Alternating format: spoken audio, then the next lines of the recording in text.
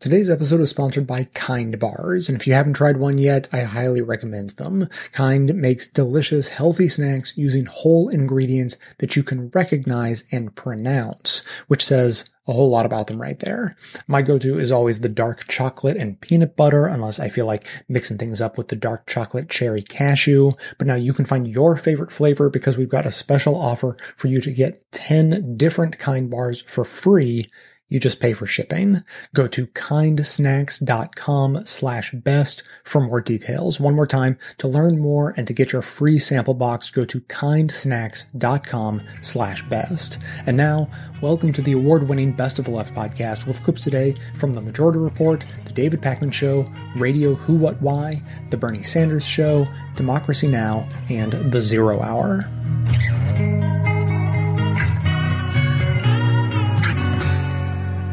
So, Nancy, this is a pretty big deal, isn't it? I mean, you write in your piece that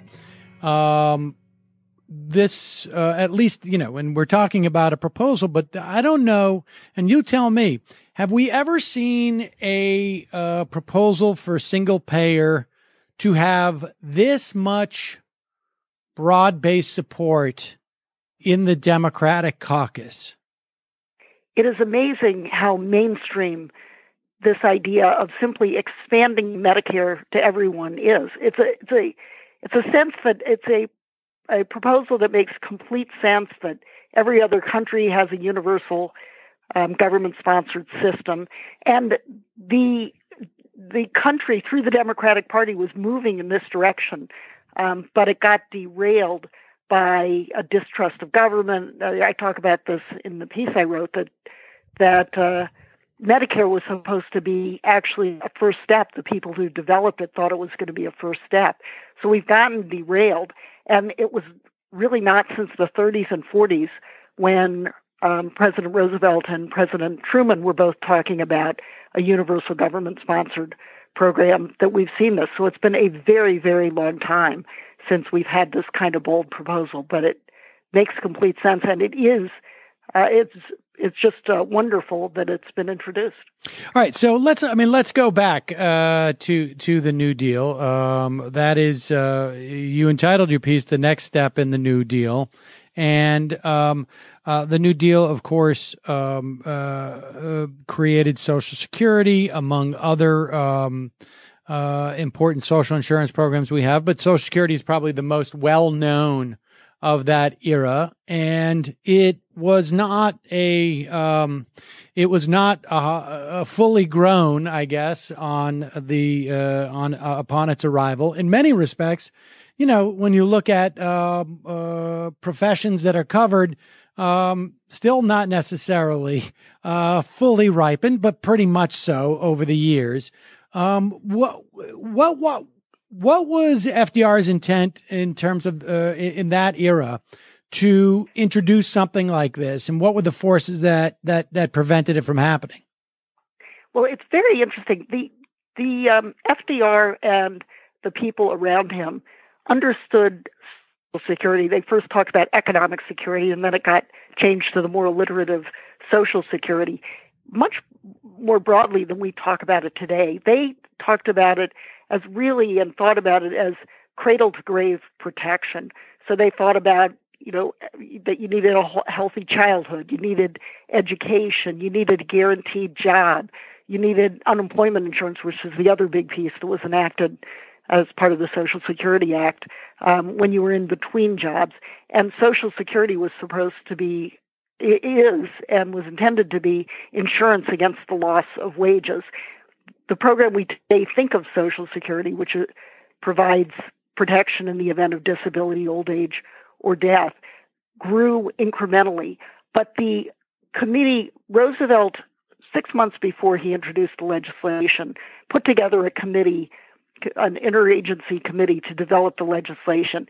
And they were looking at national health insurance. They were looking at unemployment. They were looking at old age protection and so forth. They had quite a large vision, but he understood he was a practical politician and knew that you couldn't do too much at once. So the health insurance piece dropped out of the final proposal that was introduced in Congress. But when he signed the Social Security Act into law, he talked about it as a cornerstone on which to build, not yet complete. And I think he had in his mind this idea. He had many things in his mind, but one of them was certainly universal health insurance. And when we talk about universal, I mean, I guess the question is, I mean, let's delineate and take a break just from the history, because I do want to sort of catch up with what happened afterwards.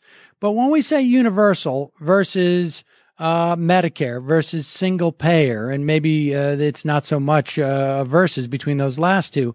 I mean, just tell us the distinctions here, because theoretically, the Affordable Care Act at least was perceived as a bite at the apple of universality.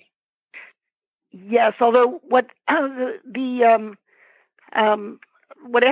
and the people around him saw was that there were some things the government does more efficiently and better than the private sector. So they were very focused on direct programs. You know, it was fine if there was a private insurance market and people wanted to buy it. They weren't trying to drive out, private retirement annuities, for example. But they understood that really the most effective and best way to do it was through the government. And in fact, it was a movement that started at the end of the beginning of the 20th century.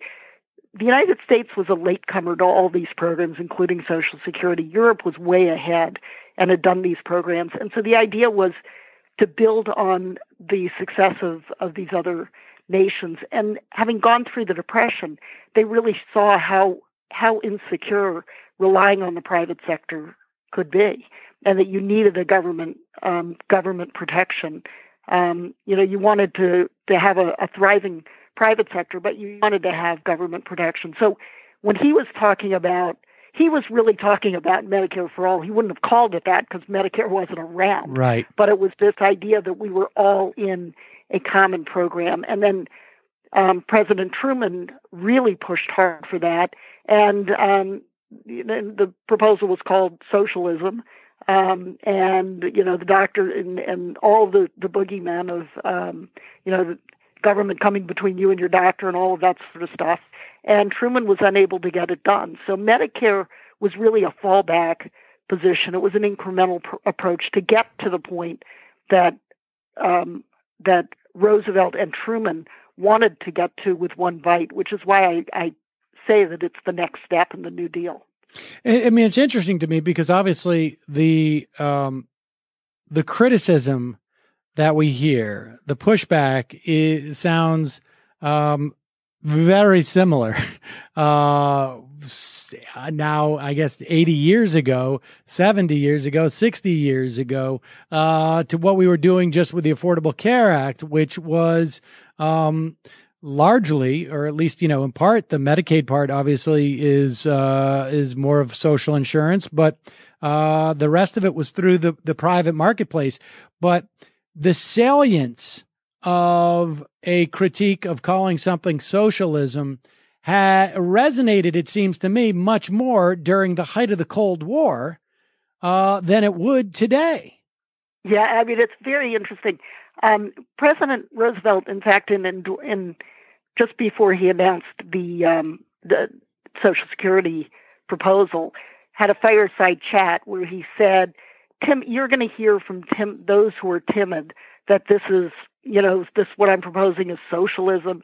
He said, "But this is as American as all our values. It goes back to our roots." And that was a way of trying to preempt that argument. But I do think the argument has less salience, and of course that was, the 1930s, so it was the Russian Revolution and all of that. But I do think it's lost some of the salience because, first of all, Bernie Sanders ran proudly as a Democrat, and the Republicans have used it for people like President Obama, who was really quite a centrist Democrat. Right. So that I think the sting for people who lived through the Cold War, for older people, I think it's still got, oh my gosh, socialism. But I think for younger people, my hope is that it's just name calling. And as I like to say, if you like Social Security, you like socialism.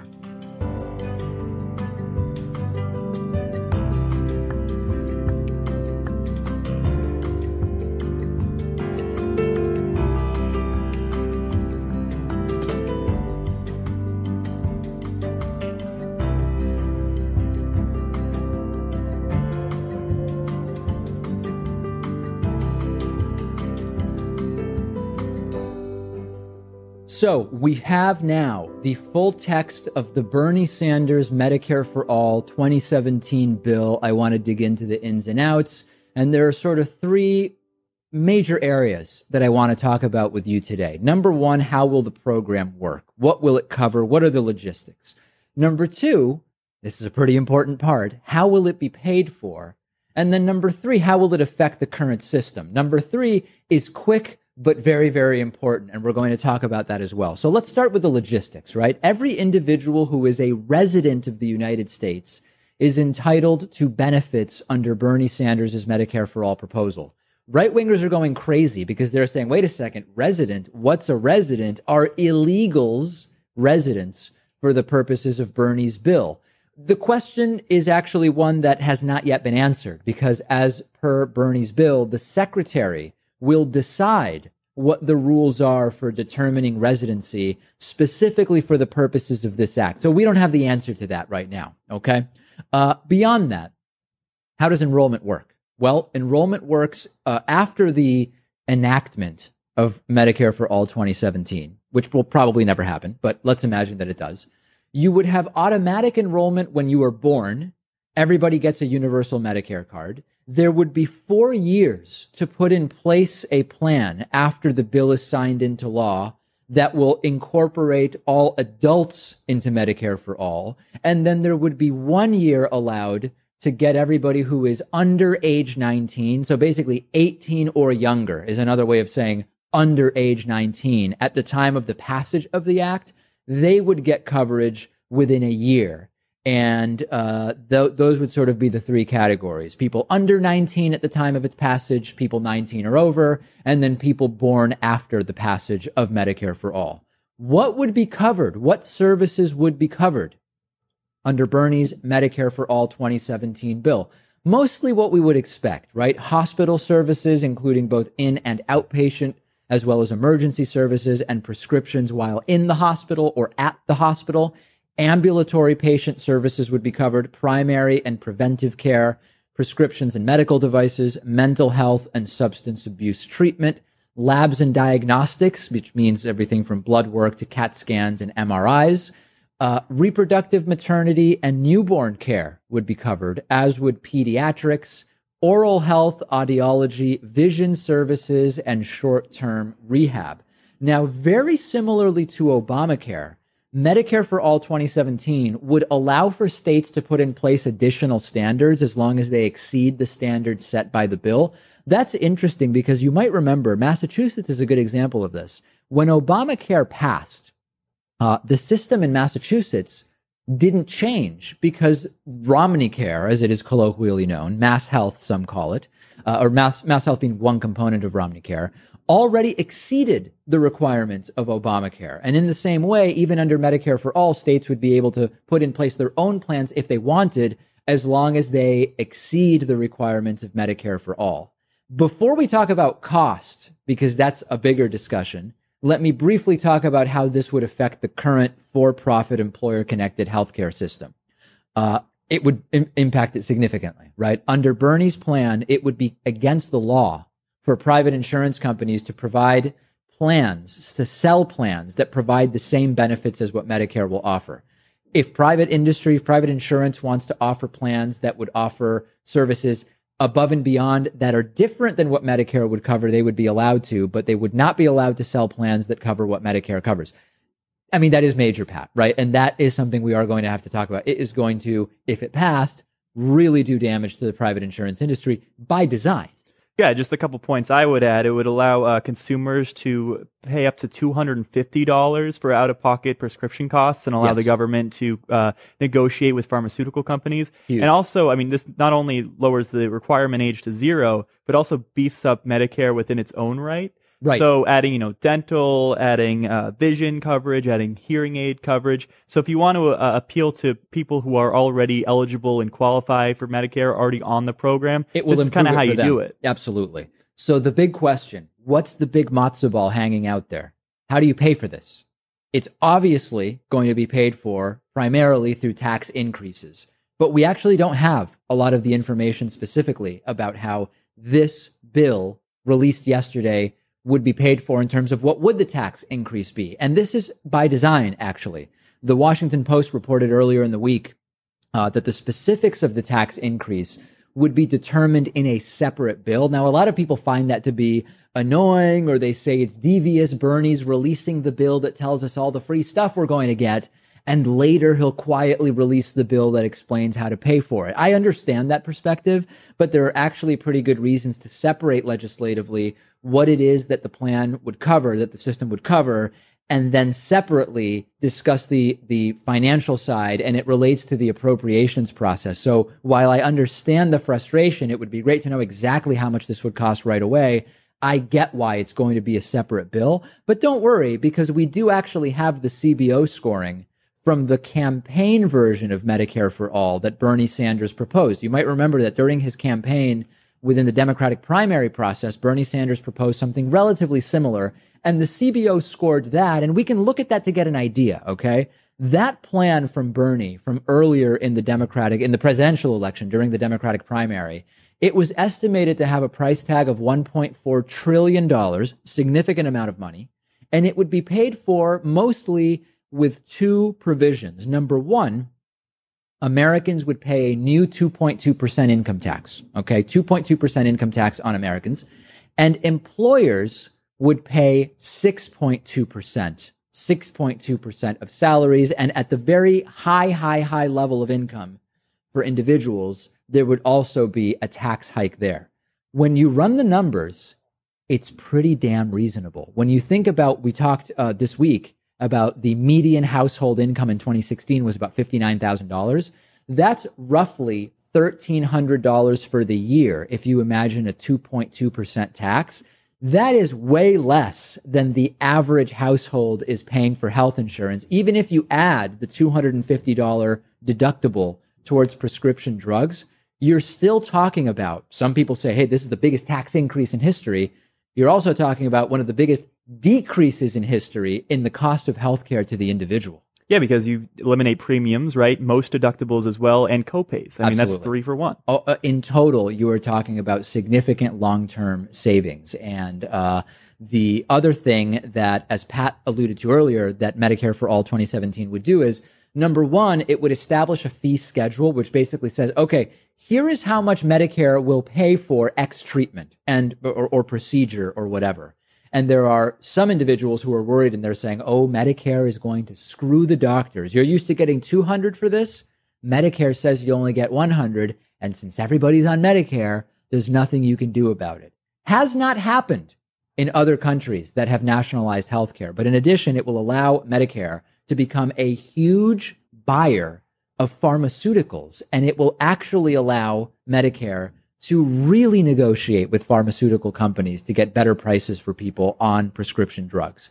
What we do know is, over the long term, this type of plan in other countries has significantly reduced healthcare spending. Remember, when someone says healthcare for all is not affordable, we're already paying more in the U.S. per capita for healthcare than any other country, including some of the countries with the most expensive cost of living. The U.S. is number one in per capita healthcare spending. The number 2 and 3 countries, this is amazing, are Luxembourg and Switzerland, countries that are incredibly wealthy with incredibly high cost of living, and we still pay more per capita for healthcare in the United States. And this really was the best approach, to just call it Medicare for all, because It doesn't seem like it's some foreign thing. What is single payer healthcare anyway, right? And it already polls very well. I mean, 77% of Americans say that Medicare is an essential government service. So you're just expanding it. Jacob Ball on my YouTube live stream yesterday said, it needs to be messaged as the biggest decrease in premiums in history rather than the biggest tax increase in history. 280Z Turbo, another user on our live stream who participated yesterday, said, single payer isn't free, but your current health care also isn't free. That's something that you need to be reminding people if you are Bernie Sanders and the other Democratic senators that are co-sponsoring this.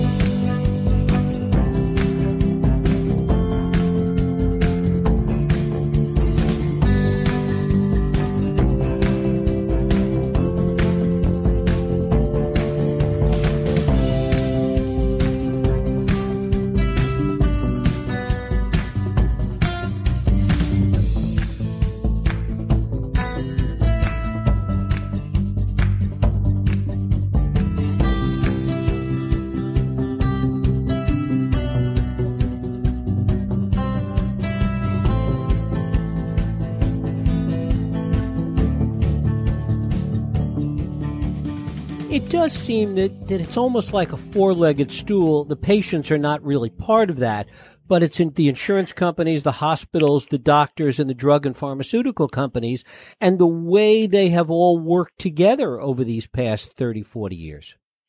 Well, they're often kind of codependent in very unproductive ways that say much more about the business of healthcare than about healthcare itself. I mean, what we find now is that even many of the patient advocacy groups are funded by pharma. So really, what's their message when they're funded by pharma? It's not, gee, why does this drug cost $70,000 a year? It's, why doesn't our insurance pay for it? You know, it's such a distorted kind of inflationary lens to look at healthcare through. In all of these healthcare debates in Washington, at the state level, at companies, no one really is representing the patients and their needs and their distress as they open these bills and face the $5,000 deductible or the 20% copay on insulin that's risen by 400% in the last 10 years. You know, so we need to speak up for our own interests here.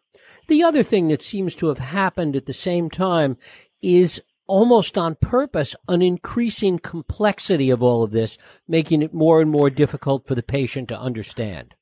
Yeah, and I don't think, you know, these things don't happen for business purposes in order to make a profit, but because they make a profit and because they're conducive to making money, there's no resistance to them. So in our system, you know, what you see happening is layers and layers of middlemen introduced. So say, for example, a joint implant, a company is charging $22,000 for that. Because, hey, there are only 4 joint manufacturers in the U.S., and some orthopedists like to refer to them as a cartel. You know, they're all charging a lot of money, way more than they charge in other countries, and it's in no one's interest to offer a discounted product. But what happens is the hospital says, wow, that's really expensive. So the hospital hires a joint negotiator who talks to a joint broker, and the manufacturer has a joint salesman. So someone calculated that there are 13 middlemen between that joint being produced and it being put into a patient's body. And those are all for-profit companies in the middle, and they're all taking, you know, their 10% cut. So why does a joint end up costing $22,000?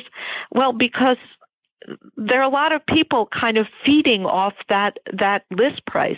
And, you know, we heard it when the CEO of Mylan was taken to the congressional hearing saying, why does the EpiPen cost $600 now? And she said, oh, well, there are all these middlemen, so we don't get that $600. Now, you know, there are 2 layers of questions there. I mean, first of all, what value do the middlemen serve for those of us patients? And the answer is, you know, little to none. And the second question is, you know, why does an ancient drug put in a fancy new device deserve the same patent as the ancient drug by itself, which is really the life-saving entity? You know, epinephrine is cheap. EpiPens are hugely expensive just because epinephrine is in kind of a cool new package. And that may have some value. It's a slightly, you know, it's easier to use than a syringe and a little vial of epinephrine. But $200, $400, not if we were paying out of pocket. And I think that's why we're seeing people squawking now, because with high deductibles and copays, we are seeing these prices now. We are feeling them. And we weren't a few years ago when our insurance was covering things better. So now we see this widespread outrage at healthcare and healthcare costs. We see at the town hall meetings people standing up and going, you know, don't take away my insurance. I can't afford this. I'm being devastated. I haven't gotten a raise in 10 years. Why? Because your employer has been increasingly paying more and more to health insurance costs.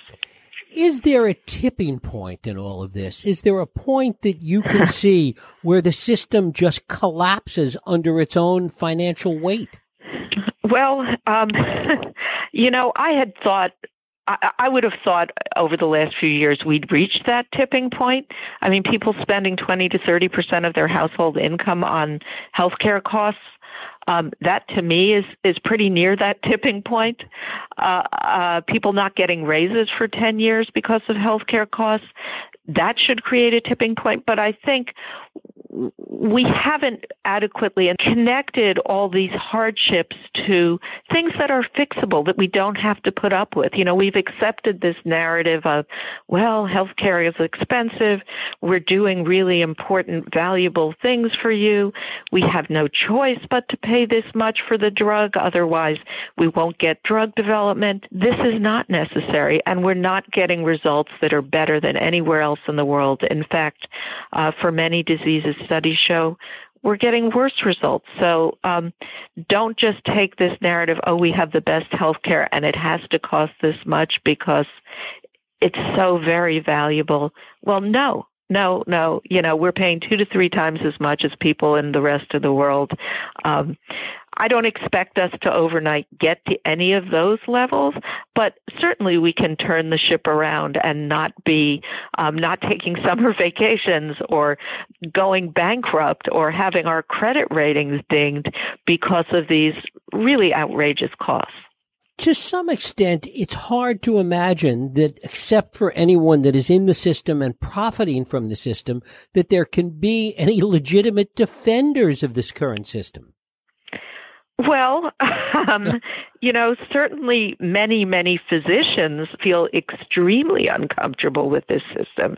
They do not think their patients are getting value, and it bothers them. There's one group of physicians who are a bunch of surgeons in northern Wisconsin, red state, red area for sure.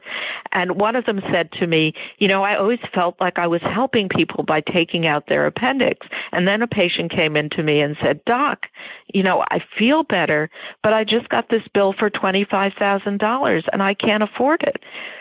And this doctor, Hans Reichsteiner, said to me, I'd always felt good about being a physician, and then I realized in saving his life, I'd bankrupted his family.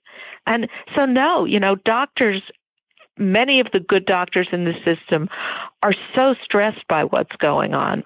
So who are the defenders? You hear them certainly come from pharma.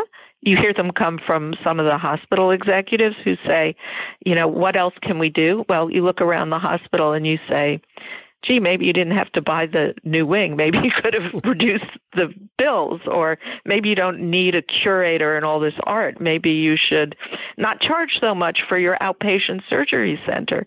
The defenders tend to be people who are profiting from the system, not the people who are just, and there are many people in the system who are just trying to deliver good health care. And that's, to me, the essential problem, that the values of health care are patients, helping people, caring.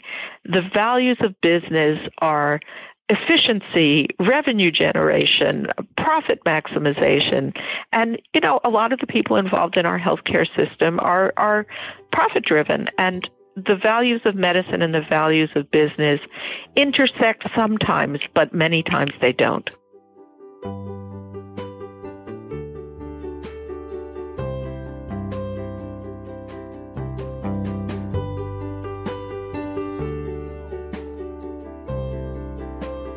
Today's episode is sponsored by HelloFresh, and they are on a mission to save home cooking by making it more fun so we can enjoy the whole experience, not just the final plate.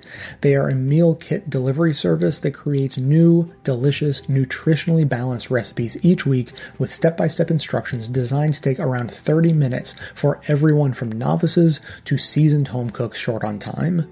HelloFresh sources the freshest ingredients, measures to the exact quantities needed so there is no food waste, and delivers food to your doorstep in a recyclable, insulated box for free. And when I tried HelloFresh at home, their mission statement came through right away. It's evident that they have prioritized ease of preparation, which is good because they know that making it easy is the best way to help people form the good habit of cooking at home. So try it yourself and use delicious ingredients you will love to eat and simple recipes you'll love to cook.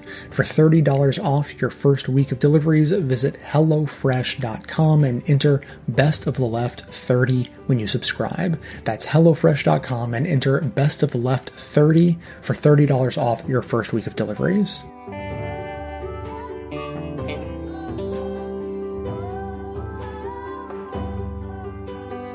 There is an enormous amount of disinformation and outright lies about not only the Canadian healthcare system, but healthcare systems, universal healthcare systems all over the world. And one of them is all the doctors in Canada are just fleeing the country. They can't stand practicing there. They're all heading to the United States. That's why it takes so long to get across the border. What's the truth of that? It's not true. So, the statistics on this have been collected over many decades. And in fact, for the last many years, I mean, of course, there are some Canadians who move to the U.S. There's some Americans who move to Canada. I think, for all kinds of different reasons. But the net, migration actually for many years has been in the other direction. So there are more American physicians moving to Canada than Canadian physicians moving to the United States. And I have many colleagues who've gone to the U.S., often for highly specialized training. Your country is 10 times the size of ours population-wise. So you have many more medical centers than we do. And so it's not uncommon for Canadians to go to the U.S. for some part of their subspecialty training and come home. And so they don't choose to stay. I have lots of colleagues who've done that trajectory. And one of the reasons that they will often cite is that although they were grateful for the training they received and it was great education, et cetera, they didn't want to work in a system where they had to worry about whether or not their patients were going to be able to pay for their care. They wanted to come back and work in a system where they can focus on treating their patients. And are Canadian physicians decently paid? Extremely well paid, actually, by international standards. And in some specialties and subspecialties, they're paid more than their American counterparts. Okay. Now, needless to say, the Canadian system is not perfect, nor is any system in the world. And I know you've just written a book, a bestseller on the Canadian bestselling list called Better Now, 6 Big Ideas to Improve Healthcare for All Canadians. What do you see as the major problems today in the Canadian system? And the most important problem that I see, and I see it in my practice every day, is the fact that our system does not include prescription medications when they're given outside of hospital. So when people are admitted to the hospital, they need IV antibiotics or they need, cardiac medication or whatever, anything they need, it's paid for. But as soon as they set foot on the sidewalk outside the hospital with a prescription in their hand, they're on their own. And so is that true for all income levels? It is not. We almost every single province has some public drug coverage. Often seniors are covered. Actually looks a lot like your system. You've got Medicare for people over 65. You've got Medicaid for low income people. We have often public programs that will cover people on social assistance. So it's often the working poor or people who are in precarious jobs. Many of it's a similar population to the folks who are uninsured in the U.S., but in Canada it's not an uninsurance for all health care. It's mostly around prescription drugs. So you're in the same situation that American physicians are, that you may write out a prescription to a patient and that patient may not be able to afford to fill Absolutely. And I have patients who take their pills every other day or who take them for a few weeks and then, have to wait until the check comes in to fill it again. We have, so, it's a big issue, a big problem, and it's because our system was designed in the 1960s when prescription medication was less of a focus of medical care. Today, it's a cornerstone of the management of chronic disease. I don't think you can have a well-developed universal healthcare system that doesn't include prescription medicines. And so doctors and patients and nurses and all kinds of groups in Canada have been pushing very hard to convince our governments to bring prescription medicines into our Canadian Medicare and include medically necessary prescription drugs. That, to me, is the next frontier for the Canadian system. And when your Medicare for All bill passes here in the United States, you will actually have a better plan than we do in Canada currently, because it will include medically necessary prescription drugs. So I hope that we don't fall too far behind you. Let me ask you this. And by the way, we should mention that in terms of prescription drugs, here in the United States, many people, including myself, talk about Canada. In fact, I was the first member of Congress to go over the Canadian border to purchase medicine that was a fraction of the cost that it was here in the United States. But the truth is that compared to the rest of the world, that's right, Canada has very high prices. I think you're second in the world next to the United States. We're That's the highest. Right. You're the second, and countries all over the world are selling the same exact medicine at a fraction of the price. Let me ask you this.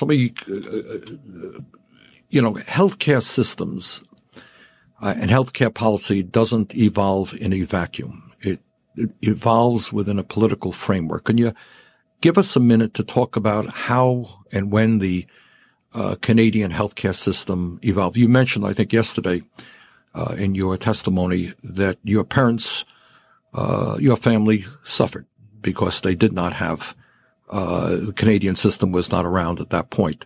Talk about that and talk about the evolution of the Canadian system politically. Yeah, so, I mean, it's not that old, the Canadian system. When my grandparents immigrated to Canada in the early 1950s, there was no universal health care. And they were essentially bankrupted by medical bills when my grandfather had a heart attack. And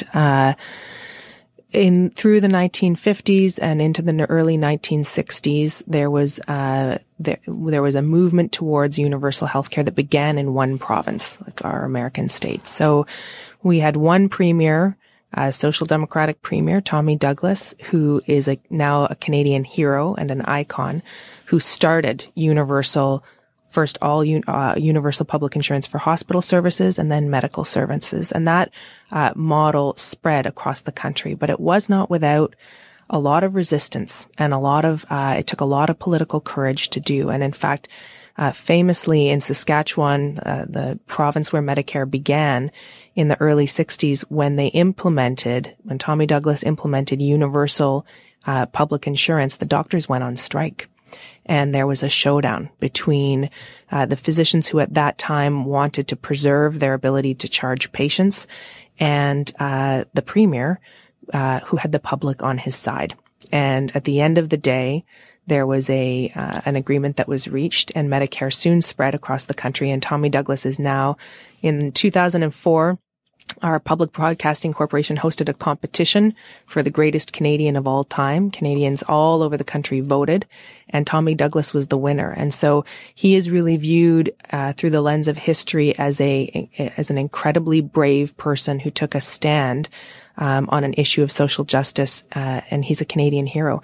But it wasn't easy. And having the public behind him and understanding the importance, having the nurses behind the federal government in the 1980s, when there was another resurgence of private medicine that needed to be taken down. These are very important moments in Canadian history. And at every turn, it required courage on the part of politicians, and it required the public to stand up and say, we support you, we want this.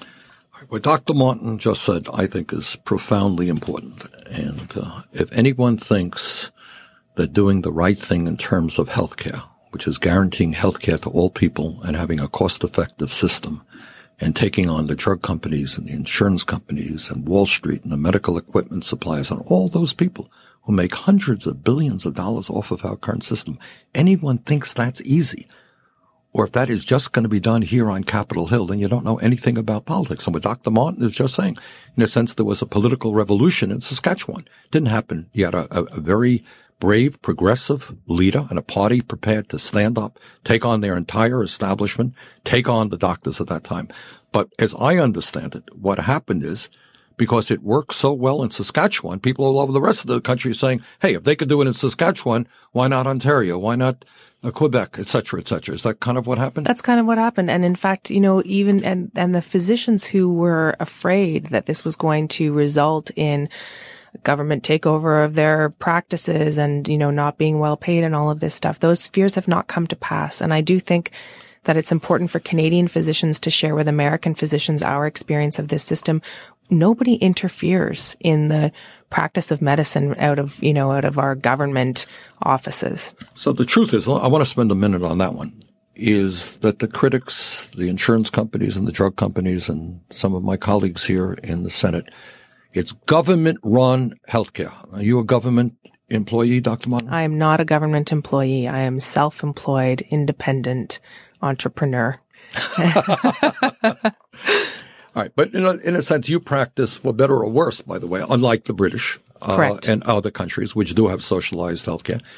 you practice very much the same way that most American physicians would practice. Yes? That's right. It's just that when I send my bill to the insurance company, it's a public insurance company instead of a private insurance company. And that is it. So when you hear, as you will, 24/7 now, all of our critics saying this is a government takeover of healthcare, that is just nonsense. What changes is perhaps the color of your insurance card and what's on it. So instead of saying Blue Cross Blue Shield or instead of saying United Healthcare, it will be Medicare.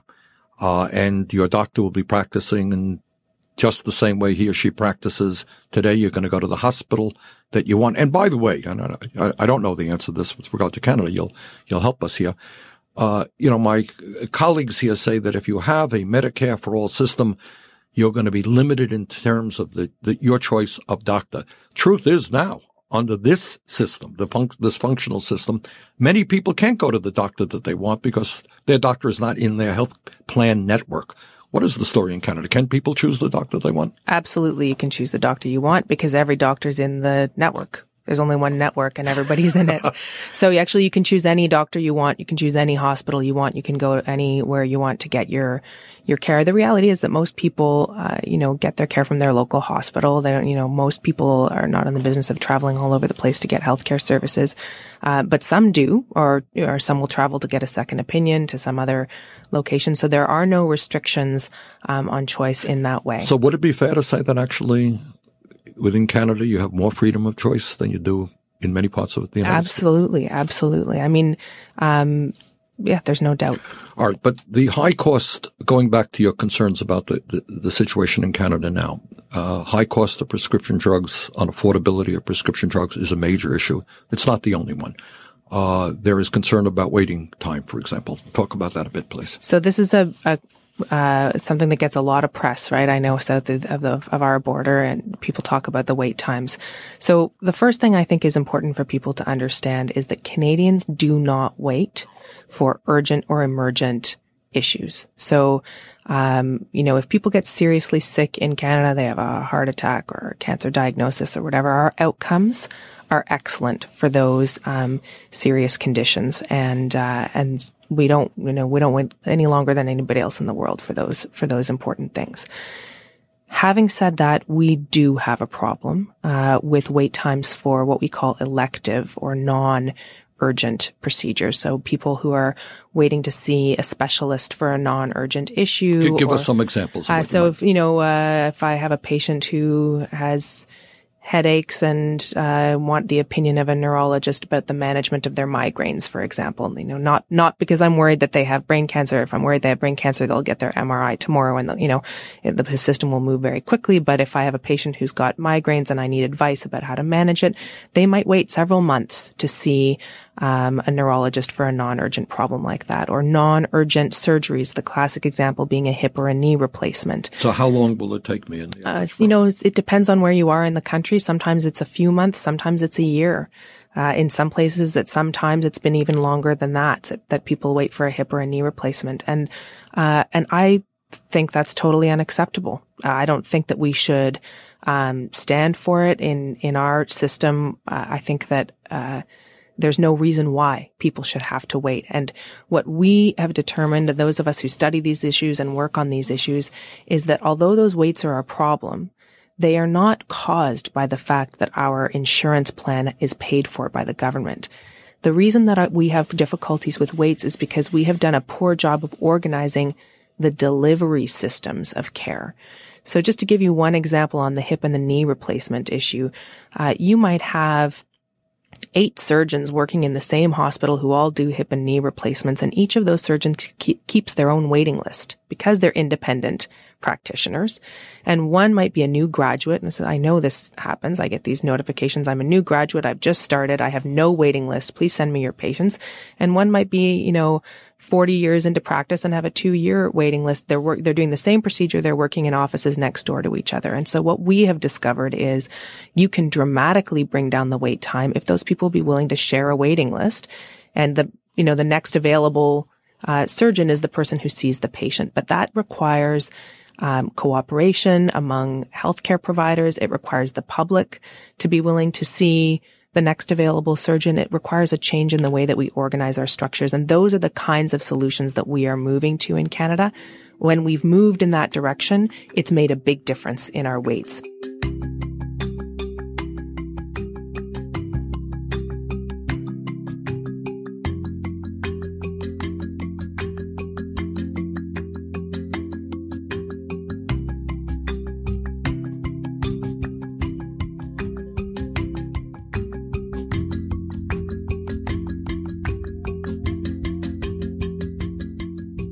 Last week, Vermont Independent Senator Bernie Sanders introduced a bill that would provide universal health care by expanding Medicare to include every American. Sanders introduced the bill, flanked by doctors, nurses, and some of the bills, and this is what's new from his previous bills, some of the bill's 15 Democratic co-sponsors. Today, we begin the debate vital to the future of our economy as to why it is that in the United States, we spend almost twice as much per capita on health care as any other nation on earth, and yet we have 28 million people without any health insurance and even more who are underinsured with high deductibles and co-payments. Yes, that is Bernie Sanders. We're with Naomi Klein, who comes from the country of Canada. Naomi, your response not only to what he's done there, and it is fascinating what happened. 2 weeks before his announcement, he had no co-sponsors, as usual, for each time he introduced this bill. What might be most telling is that the people who jumped on board were people who might be running for president in the next election. And so they saw this as a winner. Talk about this very different vision of what could be offered in America. Right. I mean, I think it's an incredibly encouraging development that Sanders has led in this way, and that so many people see the writing on the wall, right? Because I think this posture of just resisting Trump, just being anti-Trump, this posture of no, right, which is why I call the book No Is Not Enough, is catastrophic politically, morally, ecologically, because it is not enough to just get to where we were before Trump, because where we were before Trump is what produced Trump. And it is the landscape that supercharged the fascist right. And it is also the landscape that failed to energize progressives in the last electoral cycle because there was not enough of an offer, not enough of an answer to the kind of fake populism that Trump was peddling. And so, this is not new for Sanders. He has been talking about Medicare for all for a very long time, but it is new to have figures like Cory Booker with his ties to the insurance industry, looking around and going, this is what's actually needed to succeed in this political landscape. And I think we need to expand that from, Medicare for all, clean energy for all, 100% renewable energy for the 100%, which, we're talking about more and more within the climate movement. And I think we see people pushing that envelope, young, people covered by DACA saying, well, we're not satisfied with just defending DACA. We don't want to be pitted against our parents. We want status for all. So, that political ambition is increasing. So it isn't just about holding the line, protecting where things were before Trump, but actually getting somewhere else. And I think what we need in the coming months is connecting the dots between all of these issues to really build a people's platform. So we see, and I think we're starting to see the outlines of that, which is very exciting. Yeah, I am from Canada, and I enjoy Medicare for all. In fact, isn't it why you really grew up there? Why your your parents were Americans, left because of the Vietnam War. Your dad was but stayed for the health care. Yeah. No, it's absolutely true. And in fact, we moved back to the United States briefly when I was a child. And my father didn't want to work in the American healthcare system, didn't want to work in a system where you had to be rich to get sick, and was part of that process of building up, this system, which is under attack in Canada, which is not perfect, but remains a model. And there's a great deal of misinformation about the Canadian system within the United States, and it's spread very deliberately. It's a system that needs better funding, that needs more protection, but at its core, it's incredibly simple. I was glad to see Danielle Martin standing with Bernie Sanders, who is one of the great defenders, a doctor of the public healthcare system in Canada, making the argument that what we need to do is fund it better. We need to expand it actually in Canada. But this is fundamentally, I've had catastrophic illness in my family, and it's an amazing thing to have somebody in your family be in hospital for 2 years and get a bill for $25, for what cable television costs or something like that. I want to turn to Hillary Clinton speaking on CBS with Leslie Stahl after the release of her book, What Happened, her take on the 2016 presidential election. I've been a Democrat for decades. I have supported Democrats. I've worked for Democrats. Bernie's not a Democrat. And that's not a slam. That's what he says himself. And I think a lot of what he churned up in the primary campaign was very hurtful in the general election against me. And I see him doing the same thing. I see him, with his supporters. He doesn't disown the things they say about, some of my favorite Democrats, people like Kamala Harris, who is out there speaking up and speaking out, and she's being attacked from the left. So that's enough. That's Hillary Clinton. On Meet the Press on Sunday, Vermont Senator Bernie Sanders responded to Clinton's criticism. I worked as hard as I could. After endorsing Hillary Clinton, I went all over this country. And I would remind people, people say, well, not everybody who voted for Bernie ended up voting for Hillary. No kidding. That's what happens in politics. If my memory is correct, in 2008, something like 24% of the people who voted for Hillary Clinton in the primaries ended up voting for John McCain. That's the nature of politics. Most people, are not rigidly Democrats or Republicans. They vote where they want. I worked as hard as I could to see that Hillary Clinton would be elected president. Now, this isn't just between Hillary Clinton and Bernie Sanders. This goes to the direction of the Democratic Party, which is what's really important here. And you were just about to go into what needs to happen. And this is the 6th anniversary of Occupy Wall Street, when thousands streamed into Zuccotti Park, not far from our studios here in New York, talking about the 99% and the 1%. So talk about what you see happening. I mean, on the one hand, 15 co-sponsors. They'll probably get more. You had Elizabeth Warren. You had Kamala Harris, the new African-American senator from California, and many others. Leahy as well, not considered the closest friend of Bernie Sanders, signing up. Look, it's certainly interesting timing that Hillary Clinton is out there sort of, re-prosecuting, finger pointing about the campaign, while Bernie is out there, trying to solve the underlying problem. And we know that bill's not going to pass now, but if it becomes a centerpiece of the next presidential campaign, that could be very, very significant. And so I don't think Bernie's ever looked better. I think the comparison is very clear there. And he is taking the party exactly where it needs to go.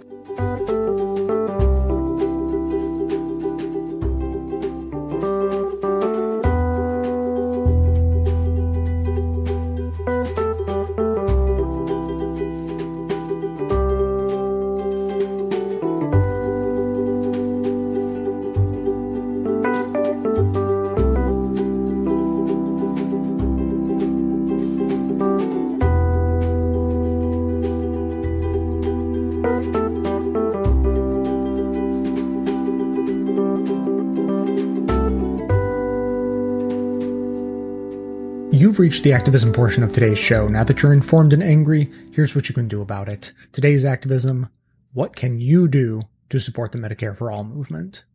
Desmond Tutu famously said, "Hope is being able to see the light despite all of the darkness." And it sure has been dark lately, but this month, as historic hurricanes and earthquakes added a new level of panic to an already frightening political landscape, the announcement of Bernie Sanders' Medicare for All bill was a much-needed bright spot.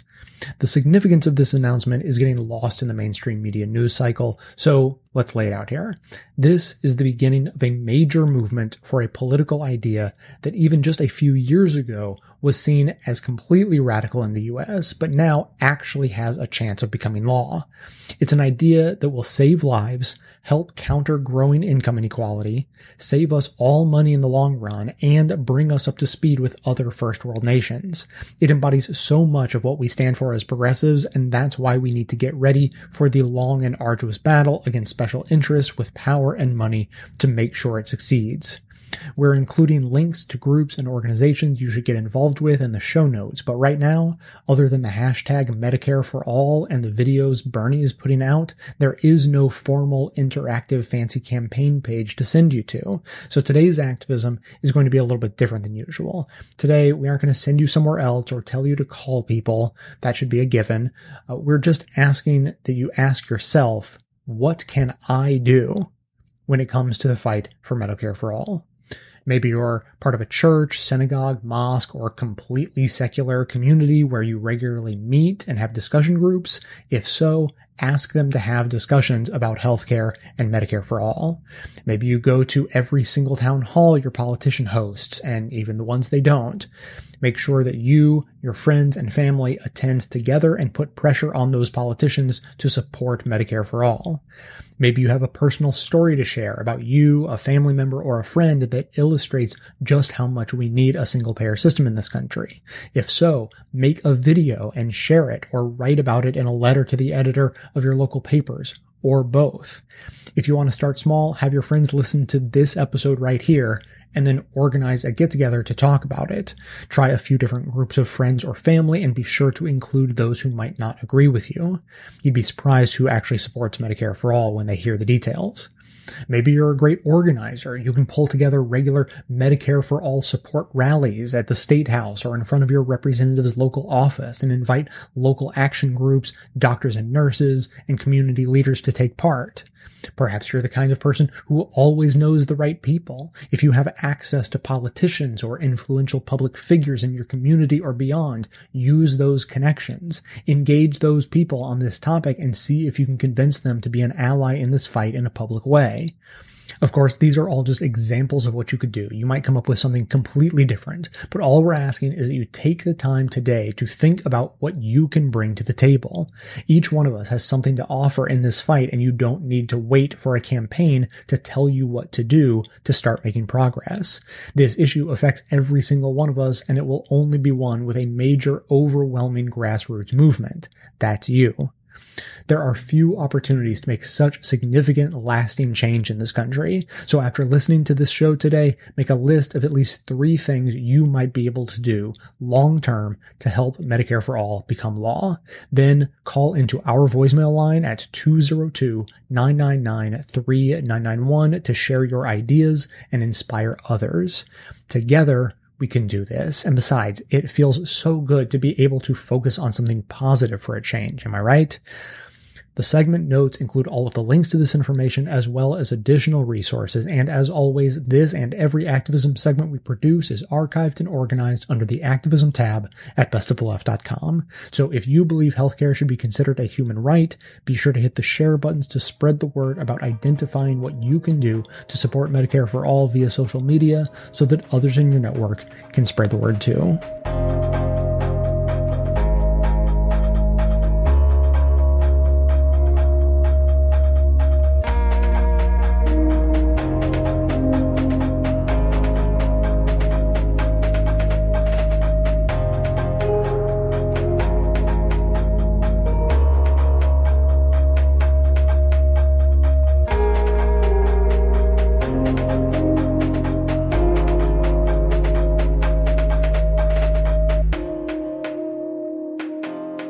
Now that Medicare for All bill has come out, and we learn that it is reshaping the art of the possible. We are learning that the scenario, the political landscape is changing all around us. Now, there's been some predictable pushback to that idea. For example, health insurance CEOs don't like it. Who knew? The main insurer trade group, which is, of course, funded by health insurance companies, and their leaders issued what's called a strongly worded statement against Medicare for all. Quote, whether it's called single payer or Medicare for all, government-controlled healthcare cannot work. Now, this is despite the fact that it does work in literally every other developed country on earth. This is despite the fact that it works for Medicare and has worked successfully for Medicare for 50 years. This is despite the fact that it works for Medicaid, and that in fact it works with lower margins, lower rates of inflation, and more efficiency than any private health insurance company on the planet Earth. Nevertheless, David Merritt, the executive vice president of America's health insurance plans, we should invite him on the show, by the way. I think that would be interesting, says, quote, it will eliminate choice, undermine quality, put a chill on medical innovation, and place an even heavier burden on hardworking taxpayers. Now, let's take that statement apart a little bit. It will eliminate choice.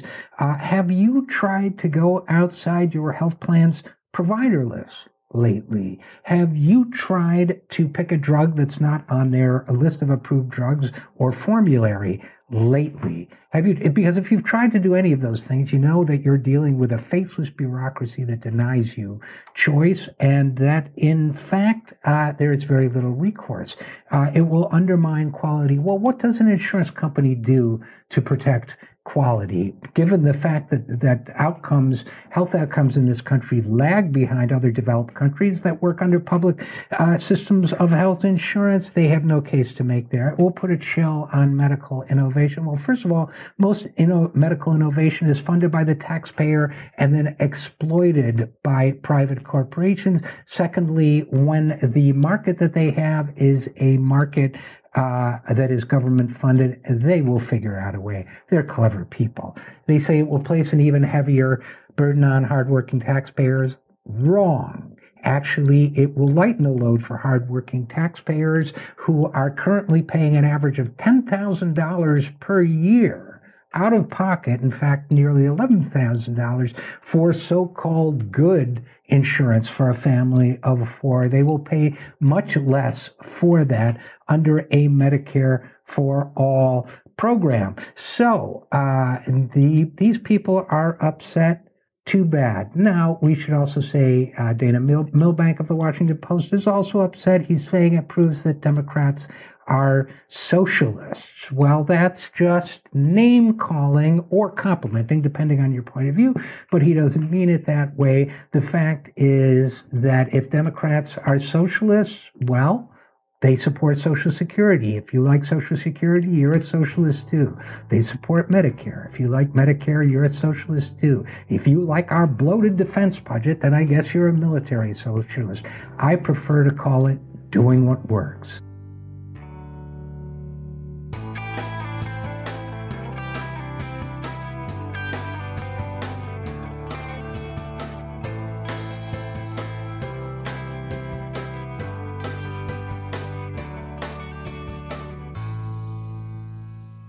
We've just heard clips today, starting with the Majority Report examining a bit of the history of the idea of universal healthcare in America. The David Pakman Show gave an analysis of Bernie Sanders' healthcare proposal. Radio Who, What, Why took a look at some of the reasons why healthcare in the U.S. is so extraordinarily expensive.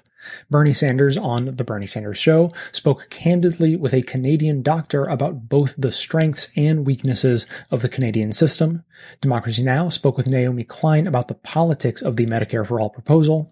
Our activism for today is for you to think about and act on what you can do to spark conversation and activism in support of universal health insurance. And finally, we just heard RJ Eskow on the 0 Hour lay out a succinct set of counterpoints to all of the nonsense talking points being put out by the private insurance industry. You can find links to each of these segments in the show notes for easy reference and sharing. And now we'll hear from you. Hello, BOTL community. This is Alan, member from Connecticut, calling in. Jay and I have been going back and forth regarding the Amazon purchases, and I just felt my obligation to update everybody. I tried about 5 different purchases with different ways using the Amazon app on my phone and then doing the checkout through various browsers and different processes and so forth. And it's just apparent that that just does not work. So I know Jay has encouraged people before. I've done the testing and back and forth with Jay, and I just wanted people to know for sure, if you put something in your cart on an app and then you check out even using Jay's links, you will not be giving credit to Best of the Left for your purchases. So if you want to support the show, I encourage you to do that, to delete that app and then just bookmark it in whatever browser you use. Thanks, everybody, and stay awesome.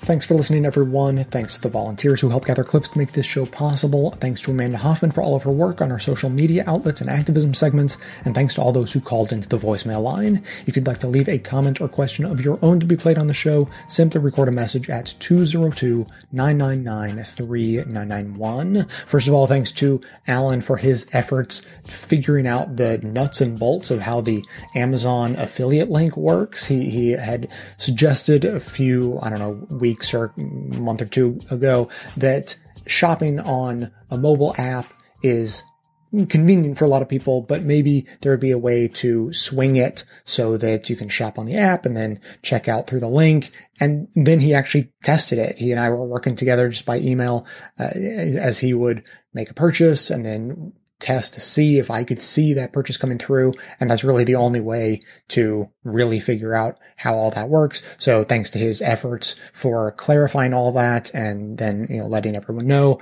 the details of how that works. If you want to support the show when you shop on Amazon by using our affiliate link, then first of all, thank you so much for doing it. I really appreciate it, and I can't emphasize enough how much it actually helps, as surprising as that may be. But if you want to do it, I would reiterate what Alan said. Besides bookmarking the link in your browser on your computer, if you want to do it on a mobile device, just don't use the native app. Just use our affiliate link as a bookmark, and there's a way to set that bookmark as a button on your device. So you just, it's right on your home screen. You hit the button and it takes you to the website, but it goes through our affiliate link. And since this has been like a little bit of a topic of conversation recently, I've gotten a handful of people who have written to me, trying to check, hey, did this work? How can we find out if I'm doing it right? Because Amazon doesn't give any indication like, congratulations, you've supported Best of Left with your purchase. Like, it doesn't say anything like that because it's just a regular advertiser link. And so I will tell you what I tell everyone. It is possible for me to sort out whether or not the transaction went through as intended, but I have to wait until the item ships. That's the only time it shows up in my list, and there's no identifying information connected to it. And every single item purchased, even if you purchase a bunch of things together in one order, they all show up on my list completely separately and disconnected from each other. So if you want me to check, you just have to wait until the item is shipped and then send me the actual name of an item that you bought, and I can cross-check that with my list. If that's too much for you and it's too much of a hassle, generally speaking, I agree. Don't worry about it. And what I would say is, if you use the link, there's really no reason to think it didn't work. So for the most part, you should just rest easy. Alan already did the work for you of trying it on his mobile app and all of that. So now we have the details. If you go through the link, it'll work. And then finally, just a quick reminder to please call in with your ideas of what you can do to help support the Medicare for All movement, whether it's just something you are doing by yourself that's helpful, or you're doing it with your friends, or you're doing it with your larger community, or you're organizing massive events, or you're creating, an entire branch of the movement on your own, and you need as much help as you can get. Whatever you are doing, call in and let us know whether you need people to join you in your efforts, or you just think that whatever you're doing could be replicated by others. Call in and inspire us. As we said before, the only way that we are going to succeed is with a massive grassroots movement, and that means all of us working individually, together, simultaneously, and making it happen. So keep those comments coming in. The number again, 202 888-999-3991. And now finally, the very last thing I want to mention to you today is that, of course, last week we had a rerun, which means that we also had a brand new bonus episode for members. And I think you're going to want to hear this one. There was a lost commentary in there, and I explain all about how that came about, but I recorded an entire commentary. I thought it was a really interesting premise, and then I just didn't feel great about it. I didn't feel good about the ending. I couldn't stick the landing. That was the problem. And so I ended up basically just giving my commentary on DACA recipients and Obama's response to all of that, and and questioning whether or not DACA recipients are a threat. You may be surprised at my answer as to whether or not DACA recipients are a threat. And so I go through the commentary. I yet again fail to stick the landing, but then Amanda and I discuss it and maybe come to a little bit better understanding of the whole situation. So you're not going to want to miss that. If you are a member, but for some reason not getting the ad-free episodes and the members-only bonus content, either search your past emails to find the details that you got when you signed up, or simply email me, jay@bestoftheleft.com, and I'll be happy to help set you up. If you are not yet a member, now is a great time to sign up. You can either find us on Patreon, just search for Best of the Left, or go to the contribute page at bestoftheleft.com. Now, that is going to be it for today. Thanks to everyone for listening. And of course, thanks to all those who support the show by becoming a member or making donations of any size on patreon.com. Of course, everyone can support the show just by telling everyone you know about it and leaving us glowing reviews on iTunes and Facebook to help others find the show. You can also help us in our mission to aggregate and amplify the best progressive media by joining up with us on Facebook and Twitter and sharing all of the great content we're putting out there. And for details on the show itself, including links to all of the sources and music used in this and every episode, all that information can always be found in the show notes on the blog. So coming to you from inside the Beltway, yet outside the conventional wisdom of Washington, D.C., my name is Jay, and this has been the Best of the Left podcast, coming to you every Tuesday and Friday, thanks entirely to the members and donors to the show from bestoftheleft.com. And it's a crying shame how we get so trained. We can't see past all the sad stories and wonder what we're missing. We can't see past all the sad stories and forget how to listen. We can't see past all the sad stories and wonder